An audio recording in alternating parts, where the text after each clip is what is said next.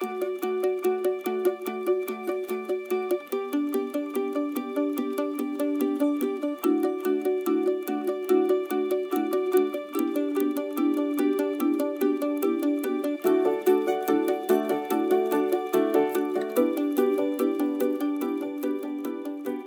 to Lean Back. I'm Lisa. And I'm Laura. And today we're talking about chaos. So I was interested in thinking about chaos because I feel like I do so many public lectures and my audiences they feel chaotic. Their energy is chaotic. They feel like this political moment is chaotic. They feel like Trump is an agent of chaos. They feel like this historical moment for America is illegible, and it makes them feel out of control fundamentally. So, do you think that this is a moment of chaos? I don't know. To me, I think it's just an extension of the structure that's been happening for a long time, where people who have never been able to achieve power are seeing it crystallize at the top levels of government in a way that hasn't been as apparent as it is now. So no, I don't think it's chaos. I think all of this institutions have been in place for this to happen for a long time. Like if you don't have a course set for you and you don't have rich parents and you don't get into elite colleges, whether your parents pay for that path or not. Or they commit a crime to get you in. Sure. There's a real lack of structure and support for a wide swath of our population. Mm-hmm. I mean, I think one of the things that's happening right now that makes people feel chaotic is that they are watching the dismantling of institutions in a way that they could not perceive as having an antecedent. So they can't pinpoint Reagan, and they can't pinpoint slavery, and they can't pinpoint Andrew Jackson, and they cannot pinpoint any historical touchstones because their history is so shitty and their geography is so shitty. To be able to make a narrative arc for the moments that existed that helped build this massive, snatch of wealth. Mm-hmm. And so I think that they don't know what's coming next. So I think that makes them extremely nervous, and they can't imagine what will come next because so many values are quote unquote under attack, and the institutions are being transformed and or being demolished. Mm-hmm. And they don't have the organizing skills to be able to weather it as they would if they had a union to help them make sense and to build collective strategy to challenge the robbery that they feel is happening. Whether it's from the right or the left, the feeling that they're being robbed is what is the common denominator. They have the potential to have those organizing skills, but they're exhausted, they're overworked, they're undereducated. Yeah, they're undereducated. Exactly. Well, yeah, there's like a cultural narrative. I don't want to call it brainwashing, but it's alienation, though. And so then it's hard to get out of that system of values. And it's hard for them to get out of the belief that they're gonna prevail. That they're working really hard. There's like an ethical center for Americans that if you work really hard, you are gonna get what you deserve. And that doesn't pan out a lot of the time. No, it's very weird, I think, for adults to continue to cling to that particular myth that America's a meritocracy. Yeah, but they I think cling to it because they fear chaos. Chaos is the dismantling of like that kind of subscription to the what I'm doing every day makes sense. And it makes sense, that all this hard work that I'm putting in makes sense because there's like a positive outcome, and there's like an ethical center to what I'm doing. And I think chaos is an important feeling for a lot of folks. I don't want to encourage people who are have an economic dependence on their job for their family to embrace chaos, but also to understand that no one's going to support them, and often their hard work is going to go unnoticed. I mean, it's weird, though, to say that within a country whose primary identity is founded on revolutionary politics, because revolution is the fucking embodiment of chaos. It's like, oh, we're going to destroy the identity that pre-existed us and grow something totally new in its place. Totally new, obviously, is relative. And also, obviously, colonialism and conquest is a major part of that. So I'm not defending it. I'm just saying that for a culture that sees itself as revolutionary, the fear of chaos is also weirdly ironic, right? Because it's like stasis at all costs, stasis at all costs.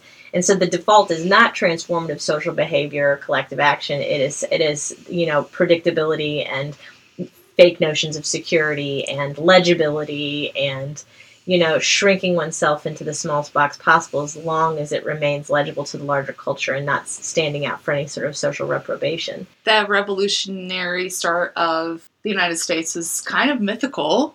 Like, oh yeah, all revolutions are, though. Right. So, let me tell you, maybe that was the basis of the United States, but like, a ton of slaves were a part of the Revolutionary Army. They hired drunks. They, manipulated people into joining the Revolutionary Army. Like, not a lot of people... Not a lot of people were like, we're willing to accept a lot of chaos into our lives right now, The government at that time did not honor the position of the revolution. But also, it's also like, is there really a distinction between revolutionary politics and reactionary politics? And because they seem closer rather than further apart. And I do think that this is a reactionary moment that we're living in that is so deeply steeped in white nostalgia and fear mostly, that the motivating affective landscape in the U.S. has changed. So for the Obama administration, it's like hope, hope, hope, hope, hope. And now it's fear, fear, fear, fear, rage, rage, rage, rage, rage. And so it's not that I'm surprised that people feel so jacked up right now that everything is chaos, because all of the institutions are changing so quickly, and the norms are changing so quickly that I see why they're insecure about it. But on the other hand, I just think that my sadness about it is that they're not going to be able to seize the opportunity to transform institutions or to replace institutions or to demand different institutions or any of those things, because it is just a reaction to the tweet of the day, right, from Trump, or the policy shift or the changing course, because it's norming us to such a rapid pace of destruction. Whether or not the things were good or bad that are being destroyed is sort of immaterial, because the pace of culture is changing. The pace of the news or the pace of, the reaction is so radically different now than it was for Reagan or it was for Kennedy or it was for Truman. I think it's good, though, because I think it's, created a lot of humor, and humor's been, a source of reaction for people who don't feel like they have the power to react, on an institutional... Yeah. And I think the internet has, it has a good-natured anarchy and a corrupt... And Reddit. And 8chan. Yeah, sure. And even Facebook. But also it is a site of a lot of chaos and, memes. If you're, reeling through life and you're, you don't feel like you have a center, there are a lot of memes that can connect you to, none of us know what we're doing. What's going on?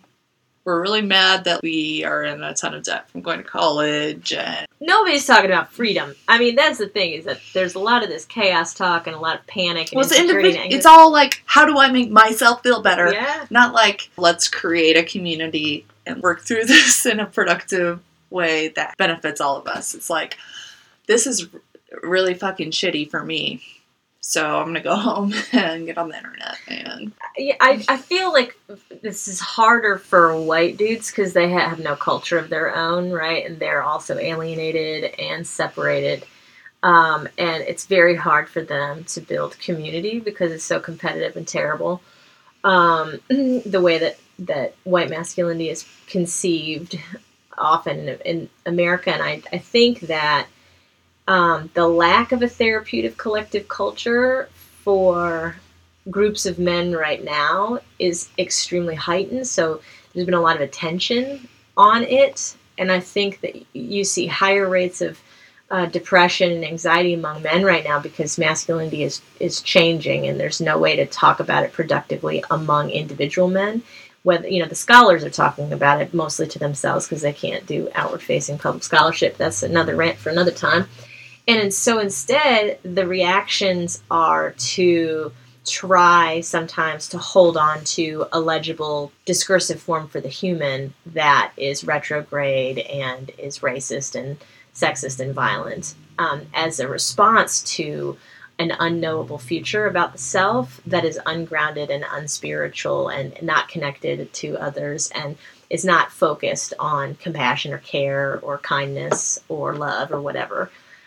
This is, I think, a moment to think about how the chaos is producing different conditions to read the culture as a more promising space for human connection as a response to the insecurity that the political situation is shunting on to the entire culture, whether or not they support the president. I mean, I think there have been moments of chaos, and I think the reactions to those moments of chaos have generated a lot of art and beauty. I mean, the reactions to World War II and modernism and poetry and literature in a post-World War II America and Europe, both.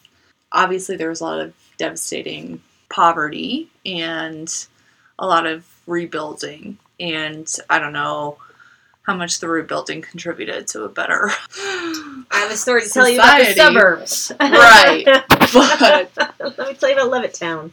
But the architecture and the art, there were a lot of positive outcomes to other political chaos in the past. And I think that's possible here. I do think some kinds of forms of art reject chaos, and that may not be... And some forms of art can, be restrictive and perpetuate systems of violence. But I also think, there are plenty of art forms that embrace chaos, and I, as a comedian, I know that a lot of the work that I try and do and that people that I perform with regularly try and do embraces chaos. We have a couple of comedians that are, quite improvisational, and it's almost like a dance, too. And that's becoming more popular in comedy, just extreme forms of performance and comedy and falling, and that's kind of coming back into favor. And that also is popular in post-war. So moments of precarity, there's a lot of physical violence that then becomes funny again. Yeah, I mean, there are aesthetic interventions into chaos that are useful. Punk comes to mind, but I would rather have people not dying, for maternal mortality. Sure. If I have my druthers about it, the precarity would not be the source of humor. The pain would not be the source of the aesthetics. It would be pleasure and joy instead, or at least as much bounty. I don't think people can feel joy. I talked about this in the first couple of seasons a lot, because obviously my orientation is to build architectures of joy and play. I don't think people can feel. They don't see joy as a touchable feeling. I think men in particular do not touch joy. They're not taught to touch it or produce it for the consumption of others.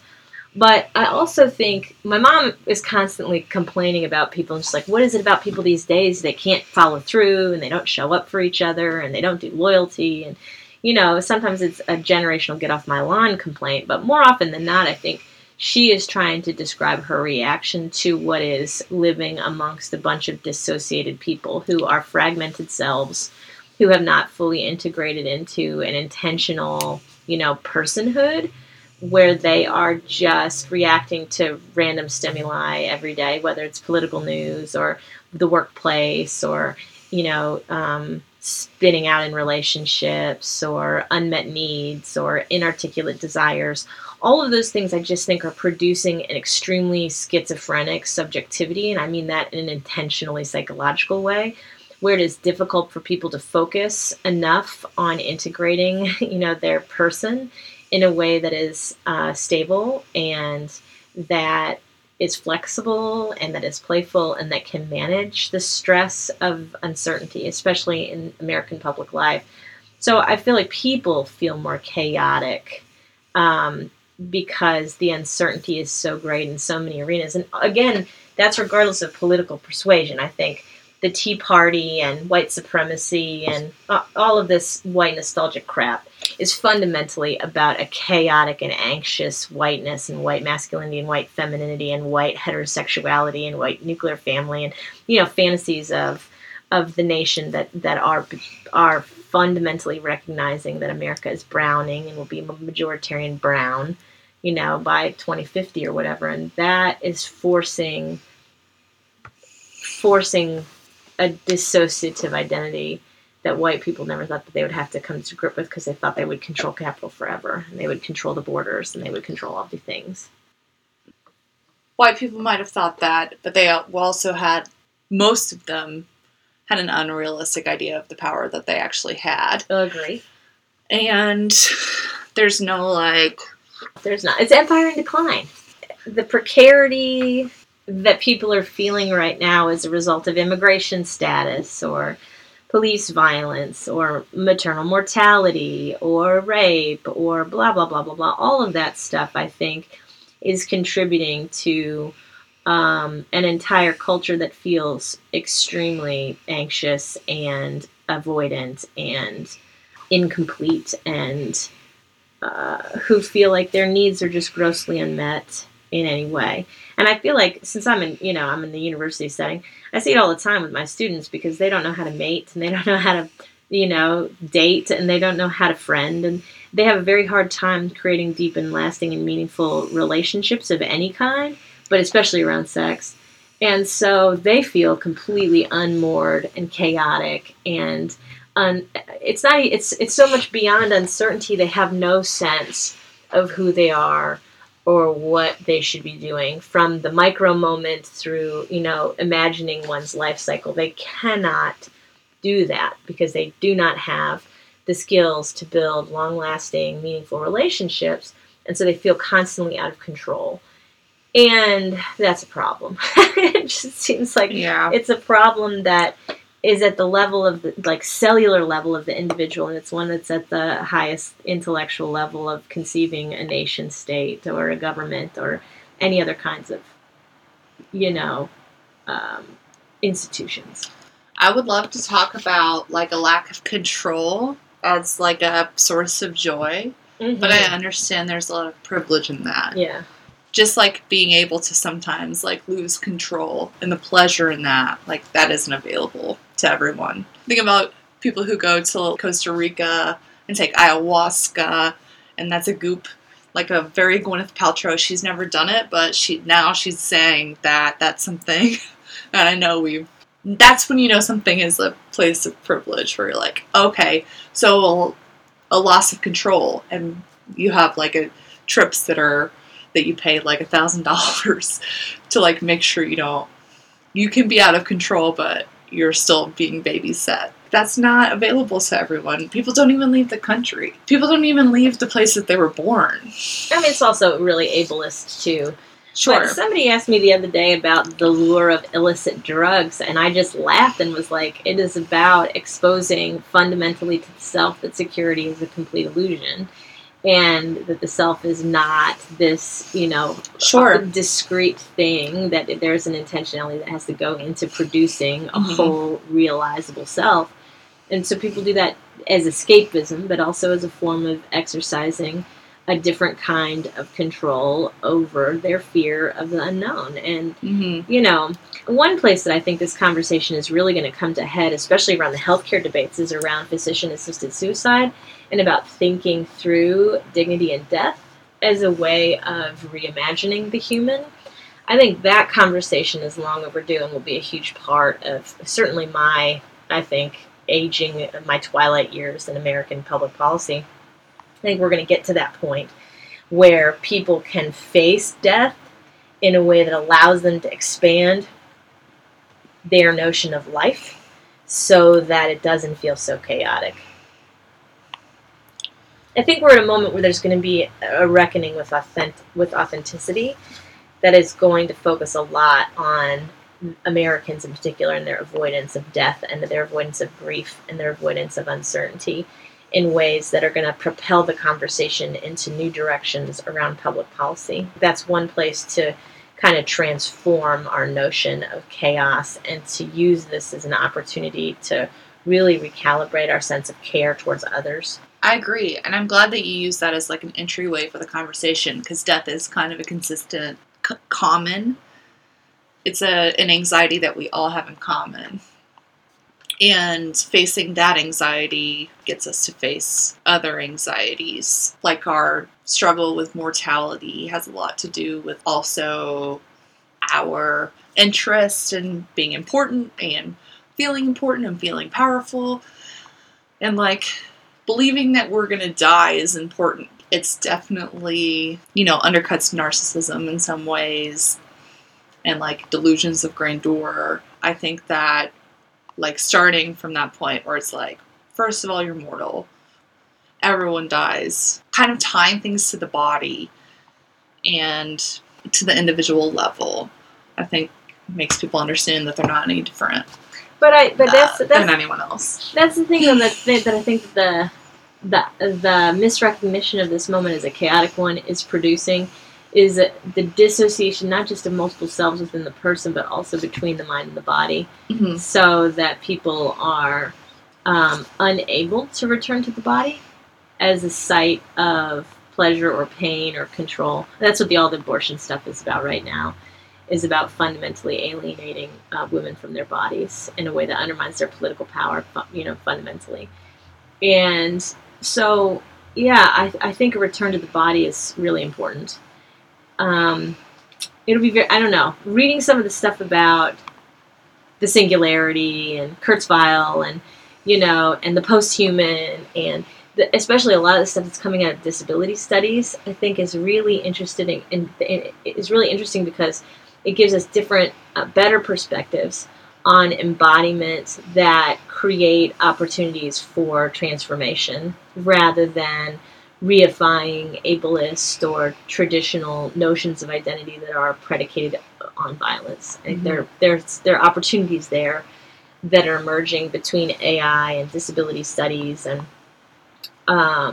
critical race theory that are going to help us navigate that landscape. But fundamentally, the U.S. is having to reckon with the fact that American life is a death cult. Whether it's mass shootings or the refusal of health care for the fucking country or dead moms and kids or stealing the brown babies into the tents and sending them into sex trafficking. The whole fucking thing is a death cult. And that is the major, I think, spiritual reckoning of the decline of American empire, whatever we call this moment in retrospect.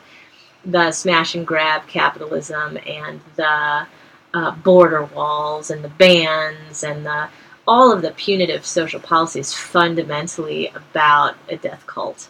And the sooner that we get to stripping that ego stuff away and managing the cultural accountability that the country has for structural violence, starting with the genocide of the Native Americans and slavery, the sooner that we're going to get to another side of the chaos that's a much more integrated national self or a citizenship space or loving kindness, or it doesn't matter which vernacular you use, but it's all the same stuff, right? How can we create a healthier culture? You have to do that by taking the ego out of the equation and managing social accountability widely distributed for pain and violence. Yeah. Well, it doesn't seem like chaos is the path forward, really. It's just a way to, it shuffles the cards. Right, that's what I'm saying. But usually to the top. It's like a launching off point, I think, from, whatever attachment you have to the current system as it stands.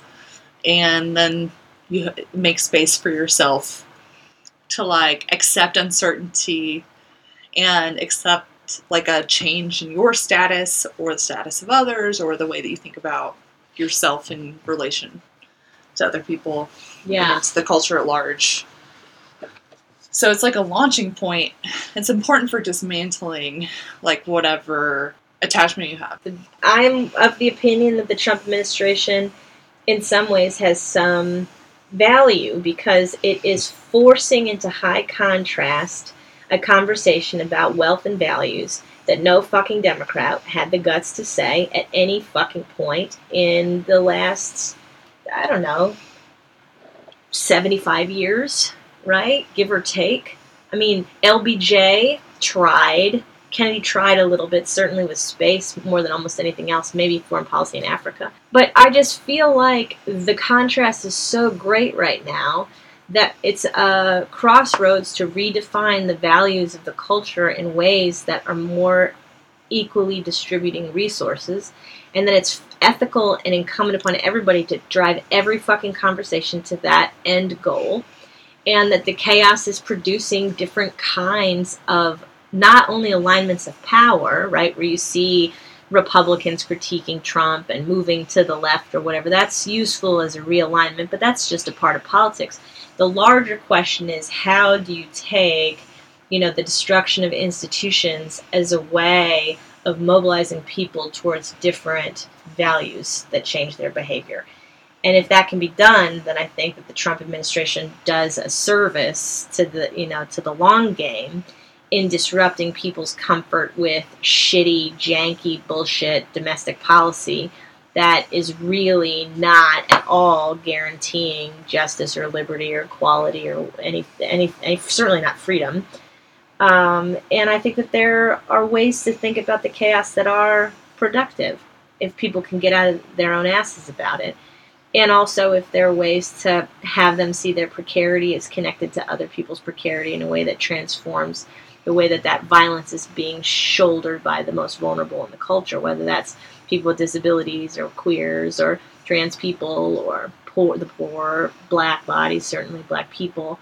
I think there's a way to reanimate, if I could use a zombie metaphor, to reanimate values that we haven't addressed in a really long time because people have been so wedded to, sort of the bureaucratic stasis of this generic liberal language. When I feel chaos, I take a lot of pleasure in spending time on routines. I make coffee every morning, and there's a routine in me grinding the beans, preparing the pot of coffee that's a shared resource. And so even amidst the chaos, and I feel it, there are ways to ground. Yeah, for me it's clearly intimacy. I feel like because people feel so chaotic right now, I'm being sought out more frequently as the grounding agent, for people to reorient the self. And so intimacy for me is clearly the corrective to the chaos, 100% all the time, definitely 100%. Can you imagine Donald Trump making a pot of coffee for anyone? No. Is that a thing that you can imagine him doing? Is it a thing that you can imagine any of our presidents He doesn't do joy. Barack Obama did joy. He did a lot of joy, and he also did a lot of body work. I mean, the pictures of him surfing and stuff on the paraglider or whatever it's called. I mean, he did, and he loved to dance, and he loved food, he loved cigarettes. Mm-hmm. He had embodied pleasure that was public and then also stolen moments of private pleasure that I think are really useful as a counter to Trump. Trump does not do joy. He doesn't have it. He was stunted. He did not have a healthy childhood. He did not have access to a full architecture self. He's emotionally 14 fighting in the backyard with the neighbor kids. When my kid was little, she was like, "Do you know who Trump reminds me of?" And I said, "Who?" And she said, "Scrooge McDuck." That is the correct assessment of both his emotional maturity and his priorities. She could recognize that as a kindergartner. The fragility. The constant defense of self. That it's not fun for him either. Somebody just today was asked about him and his that he fired from his cabinet, and it was asked about, why do you think Trump did X, Y? And he said, "I don't know. I'm not a child psychologist." And I thought that was a nice, framing as, as a slam on him. Because there is a naivete to him and a ruthless pettiness that is extremely underdeveloped. And I feel like that the reason that he is so frequently caricatured as a body is because he cannot perform a mature persona in any way. And so he gets reduced to his body because he is so facile as an individual, because he's so emotionally immature. So, kids are going to shit the bed, and they're going to dump their toy box out, and they're going to get into the pantry and dump all the fucking Cheerios all over the floor. They don't have the impulse control. And so there's utility, I think, in thinking about him as emotionally childlike, because kids are fucking chaos. And so they're agents that disrupt routine and normalcy and sleep. And, disruption is sort of what children, are seen as often, whether rightly or wrongly. And that, I think, is how a lot of people perceive Trump, even certainly within his own party. But I think that the response to his breaking the norms and disrupting expectations needs to be seen with wider eyes about what that can free us to do. Like, how can we utilize the potential of this genie that's been let out of the bottle to reframe the mission of a supposedly liberal democratic culture? What does it mean to really reclaim liberalism when you see all of its fascist excess on display as this man-child shits the bed every day? I think it is important to have a mission towards liberal democracy from, witnessing his chaos. But also, I don't want to give him a ton of attention. Oh, yeah. And he obviously craves attention. And I don't want to give anyone who is an agent of chaos attention that they don't deserve, especially when we're talking about mass shooters. So I think a lot of it is a cry for attention and notoriety. And that's a thing where it's I guess I have to create chaos for anyone to That's because the primary needs are not being met. Right. So what I like about watching the Christchurch shooting just happened last week. And so what I like about watching their prime minister is that she's publicly performing empathy and care and connection and intimacy. And they don't show the shooter. No. They don't give him any. They blur out his face. Uh-huh. Part of it was for notoriety. He live streamed the whole thing. Mm-hmm. He put it up on his Facebook page, and then 8chan, which is notorious for putting up white nationalist content, saved it and continued to repost it. So part of it was about visibility. But part of it is also about an affective identity of a people. And it's easier to orchestrate an affective identity for a nation when you're a tiny little island, right? Versus a giant polyglot space like the United States. It's easier to do, and I'm not saying it's impossible, but I do think that the shift from Obama's hope to Trump's greed has created a distinction that is worth marinating on as we think about what are the qualities of leadership that follows this shit show. Who follows this and what? Because it seems to me that the next person who becomes the mythical symbol of America needs to be able to do public empathy and needs to be able to do care and needs to set an affective tone that recalibrates the nation to a different sort of space, and that everybody in the community needs to move that towards an affective space that privileges freedom and justice, over, just this ego-driven mass consumption moment. I don't see anyone in the field like that. And Klobuchar being an egomaniacal jerk to her staff. You know how much of that is just goofy one-off sexism. It's hard to know. But also a lot of it's based on what she thought she had to be to grow to the position that she's in now. There are a lot of I guess I just have to talk and act like men that we've talked about before. Sure, especially her generation. There's no doubt in my mind that leadership has to be reconfigured around a generation that understands debt and technology and environmental distress. Because one thing that we haven't talked about is environmental chaos, which is fucking happening, and it's going to get way worse, and the resource shortages and the resource wars are going to get horrific, and the mass migration and the die-offs are going to be huge. And so, the only way to prepare for that is to actually talk about it instead of censoring the language and not producing the reports and censuring the scientists and trying to kill the science foundations and suppressing the information. But, I don't know that there's not anybody in the field. I don't know that. It's too soon to tell that we're not going to get candidates who can perform care as part of their public persona.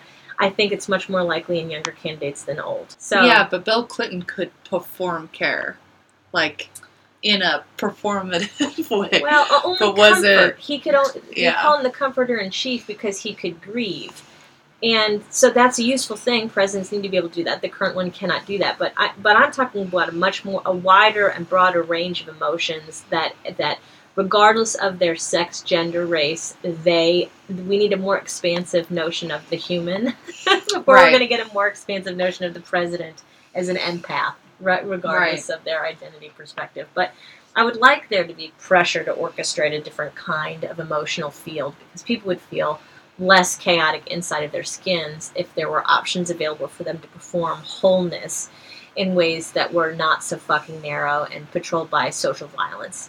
And so, in some ways it's chicken egg, right? You can't just have one influencer at the top, redirecting affective energy for an entire country. Exactly. It happens with the president, but it can't just happen. And so the question is, how do we talk to people so that they understand that a healthier, more integrated, person is produced through, these social welfare policies and these orientation towards others and, these ethical perceptions about care and, and justice. And, that's a large social transformation project. And yeah, I mean, a lot of the antagonism about race and immigration has to be erased, I think. But, I mean, that's going to come to a head. The environmental destruction is going to force huge conversations about borders and about migration and about resources and about refugees. I mean, it's coming. And so it's hard for people to move between the self and the large-scale catastrophic climate change stuff, because also they're fragile about that. But it has to be done. So in the same way, that I think that, the death cult, end-of-life stuff is a place to reimagine public policy in this moment of feeling like chaos, I also feel like climate change is the other place, and that the older generation refuses, the baby boomers fucking refuse to talk about climate change because they created it, right? Their consumptive lifestyles and their crap values put us in this position, and so they don't want to take any accountability or responsibility for it, and they suck at math and science, so they don't understand how it happened. So I think climate change will be a place, too, where there will be a realignment of values, and, it remains to be seen how that goes, but it will be a moment of chaos where this kind of decisive conversation having needs to take up more public space. I mean, people won't even give up their hamburgers. They think it's crazy when I suggest that you only eat meat on the weekends, I know. People have tied their identities to, consumption in such a, fundamental way that it's really hard to untie them from parts of their identity that are actually connected to consumption that's actually really harmful for the environment. Yeah, but I mean, it's going to be a disruption of the supply chain that's going to cause the reevaluation if people don't take a proactive step on the front end, and they're not going to get any more vegetables because we're not going to be able to import them because of famines and because of drought and because of, hurricanes. And I mean, all of that systems level earth stuff is going to create the kind of chaos that will absolutely fundamentally shift values.